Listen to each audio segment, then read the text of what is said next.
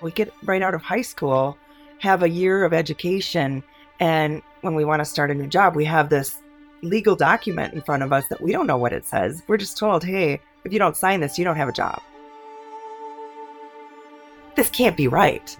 She can't own these people. She can't own me. She can't hijack my career. That's Emily Olson, a hairstylist from Minnesota. That legal document she's talking about is called a non-compete agreement. And she says that agreement affected the course of her life.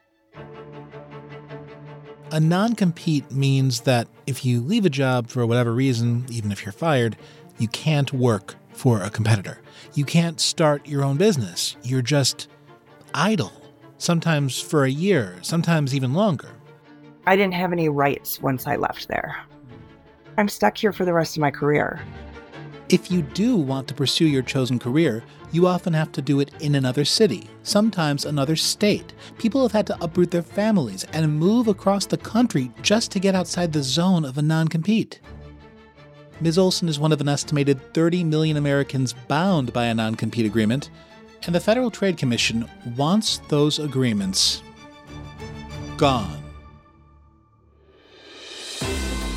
The Federal Trade Commission today issued a proposal banning non-compete clauses that prevent workers from switching employers or starting a new business. The move would allow workers to take jobs at rival companies or start competing businesses without the threat of being sued by their former employers. Hello, everybody. Welcome. My name is Lena Khan, and I'm chair of the Federal Trade Commission.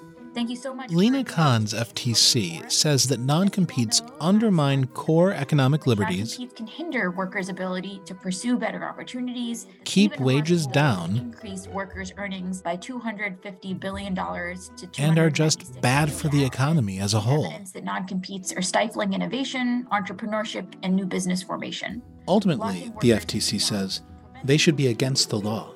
The Commission's proposal preliminarily finds that non-competes are an unfair method of competition and violate Section 5 of the FTC Act. This season on Uncommon Law, we're exploring one of the most expansive FTC proposals in modern history. We'll examine the arguments for the ban and talk to workers who've had their livelihoods crushed by oppressive covenants not to compete. We'll look at arguments in favor of keeping non-competes, and we'll talk with business owners who say they're crucial for, among other things, keeping trade secrets confidential. Finally, we'll get to the whole Section 5 of the FTC Act thing. Or, to put it more simply, can the FTC even do this? Leah Nyland covers the FTC for Bloomberg News, and she'll be walking us through what the agency is proposing and how we got here. Leah, it's great to talk to you. Thanks for having me. So before we get into this, why should a regular person, not a lawyer, not a lobbyist or a government official, not an economist, not a commissioner of the FTC, why should a regular person care what's going on right now with this rulemaking?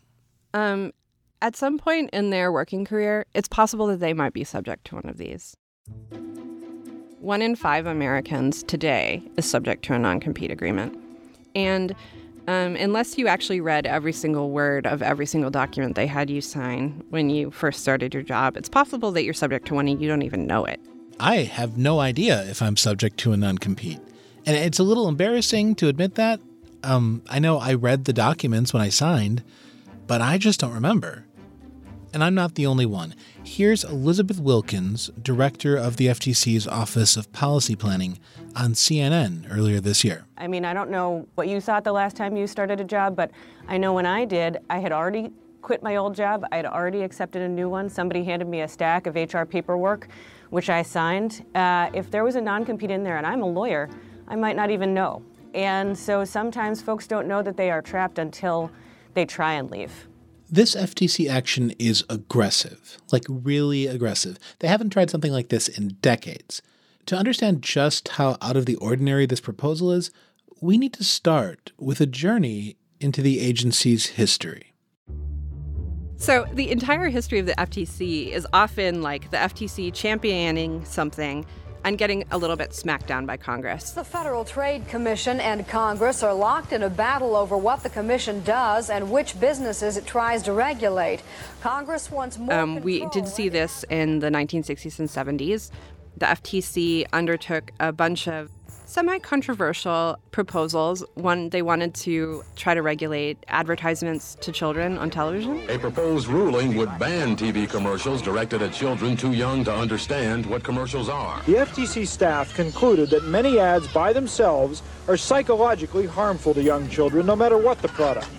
Another one, they were looking at labeling of like sugary cereal. Another recommendation is to require advertisers of other sugared foods to pay for dental ads to counter the effects of the sugared food advertising. And this ended up getting them labeled the nation's national nanny by the Washington Post. The last thing we need in the next 20 years is a national nanny. The FTC was pushing the boundaries at a time that America was once again becoming more business-friendly. Ronald Reagan was president. We can relieve labor and business of burdensome, unnecessary regulations. The country was not in the mood for a government agency that went out of its way to find new ways to regulate. The FTC was very aggressive and maybe pursuing some novel cases and rulemakings during the Carter administration. That provoked a backlash among the business community. This is Sandeep Vaheesan. He's legal director at the Open Markets Institute, an anti-monopoly research and advocacy group based in Washington. And Congress also reacted very negatively to this rulemaking and actually threatened to defund and shut down the FTC for a period. The FTC's money runs out next Saturday. The agency waits nervously for the next move by Congress. And no matter what happens, the FTC seems sure to lose. Congress didn't shut down the FTC, but it cut their funding, made it harder for the agency to pass big rules, and the way Mr. Vaheesan tells it, just generally crushed their spirit. Big business and more conservative scholars created this narrative that the FTC was out of control during this time. They learned their lesson, and since that time had been pursuing a more modest and targeted regulatory and enforcement agenda. And that really defined FTC's work under both Democratic and Republican administrations. Whenever anyone called, competition rulemakings or consumer protection rulemakings, the standard refrain was, we learned our lesson, we're not going down that path again. To many progressives, these limits on the FTC's power ran counter to the reason that the agency existed in the first place. The FTC Act, the big piece of congressional legislation that created the Federal Trade Commission 100 years ago, arguably gave the agency a lot of power. But to groups like Open Markets, it seemed like the FTC wasn't using that power. Section 5 prohibits quote-unquote unfair methods of competition, and Congress, when it created the FTC in 1914, said, we can't possibly catalog all the unfair methods of competition out there in a statute. Any statutory language will quickly become outdated because businesses and their corporate counsel are very creative and imaginative. So Congress said, let's set up this expert agency to function in a dynamic fashion. They will study the economy and identify new and novel unfair methods of competition and use their power to prohibit or restrict them. That was Congress's vision. Prevention of unfair business practices is generally better than punishment administered after the fact of infringement. This is President Franklin Delano Roosevelt speaking in 1937 about the task given to the FTC at its creation 2 decades prior. When the Commission discovered practices that were unfair or that tended towards monopoly, it was to deal with them by injunction rather than by punishment. Eternal vigilance is the price of opportunity for honest business. In FDR's telling, the agency had a clear mandate: search the business landscape for possible unfair business practices and then prohibit them before they can hurt the economy. It is the price we must pay if business is to be allowed to remain honest and to carry on under fair, competitive conditions, protected from the sharp or the shady practices of the unscrupulous. But Vahisen says that since the Reagan era of the early 1980s, the FTC has been almost embarrassed that it has this broad power. The conventional wisdom, at least at the FTC, was we need to be careful. We don't want to trigger backlashes like the ones we triggered in the late 1970s, and so we should be cautious about doing anything. So, the FTC has the power to challenge unfair methods of competition. But the interesting thing is the FTC has never defined that, really. Like, what is an unfair method of competition? It just sort of takes business practices as they come and says whether or not that's unfair. Yeah, it doesn't have like a regulation saying what that is. It is generally like enforce this law by bringing cases. And so they'll bring a case against a specific practice and be like, that is an unfair method of competition. Don't do that again. So what about non-compete clauses? An agreement that you may sign when you take a job saying you will not work for a competitor within a certain distance and for a certain period of time. Is that unfair? For decades, the FTC wasn't weighing in. But starting about 10 years ago, some states began taking the lead. Here's Leah Nyland. There was this rash of cases where state attorneys general were bringing cases against companies that they felt were sort of abusing non-competes. The most famous one is Jimmy John's. Jimmy John's? What? I am the luckiest man in the world! I'm just gonna say... Yeah, Jimmy John's obviously is a pretty popular sandwich maker. Well, if you've ever thought about working at Jimmy John's, you're going to want to hear this first. And it turned out that Jimmy John's was making its sandwich-making employees sign a non-compete that they would not go to a rival sandwich maker. Non-compete clauses aren't just for six-figure executives anymore. Right, but now the same is being asked of fast food workers. It was actually a very restrictive non-compete. Like it listed the different types of sandwiches they weren't allowed to make. Yeah, I've got a copy of the agreement right here. All right. It says that for 2 years, after a Jimmy John's employee either quits or is fired, they can't work for, quote, any business which derives more than 10% of its revenue from selling submarine, hero type, deli style, pita and or wrapped or rolled sandwiches if the business is located within 3 miles of any Jimmy John's. That's a lot of sandwiches. This is wild. And it sort of invokes the philosophical question of what is a sandwich? Yes, I was like, can they go to a hot dog vendor? Hot dog? Hot dog's not a sandwich. What are you talking about? You got your meat, you got your bread, you got your condiments. You bite into a hot dog, my friend, you're biting into a sandwich. Wait, any business that derives more than 10% of its revenue from sandwiches? That could be any restaurant. Yes, so you might be going from Jimmy John's to, I don't know, like a sit-down restaurant. But if they made a lot of sandwiches, technically that would violate the non-compete. So this, it came to light. A bunch of attorneys general sued Jimmy John's over it. And then they reached a settlement. And Jimmy John's agreed to get rid of these non-competes. But that sort of started a trend among a bunch of the state attorneys general, looking at what kinds of businesses have these non-competes and whether they were really necessary. And so that really started putting it on the radar of the Federal Trade Commission. The federal government started looking into this. In 2016, the Obama White House asked states to ban non-compete clauses for lower-wage workers or for those who might not possess trade secrets. Our free market economy only works when there's competition, and competition only works when rules are in place to keep it fair and open and honest. During the Trump years, the FTC held a series of workshops to see whether they might dip their toes in the non-compete waters. And then CNN projects Joseph R. Biden Jr. is elected the 46th president of the United States, winning the White President House. Biden nominated Lina Khan to be a commissioner to the FTC. Lina Khan was a 32-year-old up-and-coming superstar in the world of trade regulation. After getting her law degree from Yale, she was a legal advisor to an FTC commissioner, a lawyer for the House Judiciary Committee, a law professor at Columbia, so nobody was really surprised when Biden nominated her. People were not that surprised. You know, she's very young, but she's very well known. People were surprised about what Biden did next. After her confirmation vote, the Biden White House announced, surprise, actually, we're going to make her the chair. And that was a little bit controversial because, you know, the chair has a lot of power. There are 5 commissioners, but the chair is sort of the one who decides the direction of the agency, like what the agency is going to pursue in terms of like cases and what it's going to prioritize. As young as she is, Lina Khan's philosophy is old school.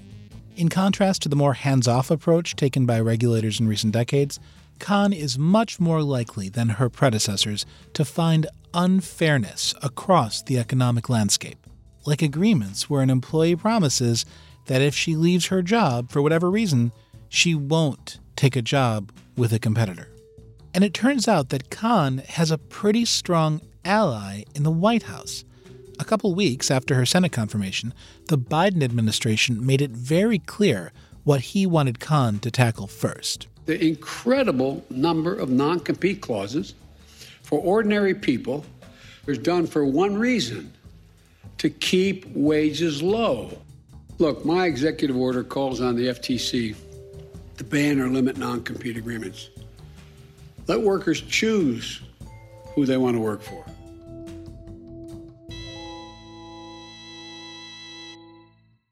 Non-compete agreements are everywhere, but they're particularly common in certain industries. Maybe industries you wouldn't expect, like styling hair. Roughly 30% of hairstylists or so have non-compete agreements. This is Evan Starr, a professor at the University of Maryland. He has a PhD in economics from the University of Michigan, and he is one of the leading scholars on non-compete agreements. It's common in most client-facing industries. In the hairstylist context, you have clients who come to visit you, and the firm may not want those clients to leave with you. I guess it makes sense because someone might develop a relationship with their particular stylist. Exactly. And you don't care what company they work for, you just trust that individual. I mean, how many people would go to the ends of the earth to find the person that they trust to cut their hair, or handle their money, right? Which brings us back. This can't be right. She can't own these people. She can't own me. To Emily Olson, who worked as a stylist with a small chain of 4 salons in Minneapolis. And at the time of my employment, I signed a non-compete that said for 5 miles, 1 year, from all locations, I could not do hair or same or similar services. And down the line, they switched the non-compete to be 10 miles for 1 year from any location. And that was common for any of the stylists, massage therapists, anybody that worked there. A few years later, she took on a management role, which came with a new, even stricter agreement. 25 miles for 2 years. That's not just 25 miles. That's 25 miles from any of the stores. Not just the one that I did hair out of, which is crazy. The end result is basically a circle 65 miles in diameter where Ms. Olson simply couldn't get work as a stylist. This included the entire Twin Cities area and the surrounding area. If she tried? There was a lot of fear kind of installed in people saying, well, don't go anywhere because you're going to get sued. Not everyone who left found themselves in court, but some of them did. The ones that leave are made an example of. Coming up this season on Uncommon Law, what happens when the women at the salon try to leave? They were terrified every day of their life. I think like with anything else, when you enter into an agreement, there are rules, and you decide if you want to participate in that or not. I sleep well at night, Are trade secret laws enough for a company to protect its intellectual property when an employee goes across the street? Over time, you won't remember. But going to do the same work for the competitor puts your former employer's information at risk. And we'll take a closer look at whether the FTC actually has the power to ban non-competes. There is no limit to what Khan thinks she may be able to achieve if she can label it an unfair method of competition. Lina Khan is not coming out of nowhere. It really is the natural progression of the insights that we have about how harmful non-competes are on our markets. That's this season on Uncommon Law. Uncommon Law is produced and hosted by me, Matthew Schwartz. I also did the mixing and sound design for this episode. If you liked the show, please tell a friend. and leave us a review on Apple Podcasts. It really helps spread the word. Uncommon Law was edited by Josh Block, who is the executive producer for videos and podcasts here at Bloomberg Industry Group. Our cover art is by Jonathan Hurtarte. Special thanks to Bloomberg's Leah Nyland for her help on this episode. Thanks also to Andrew Satter for editing help. And an additional thank you to Joel Meyer, Tom Taylor, and Cheska Antonelli. See you next time.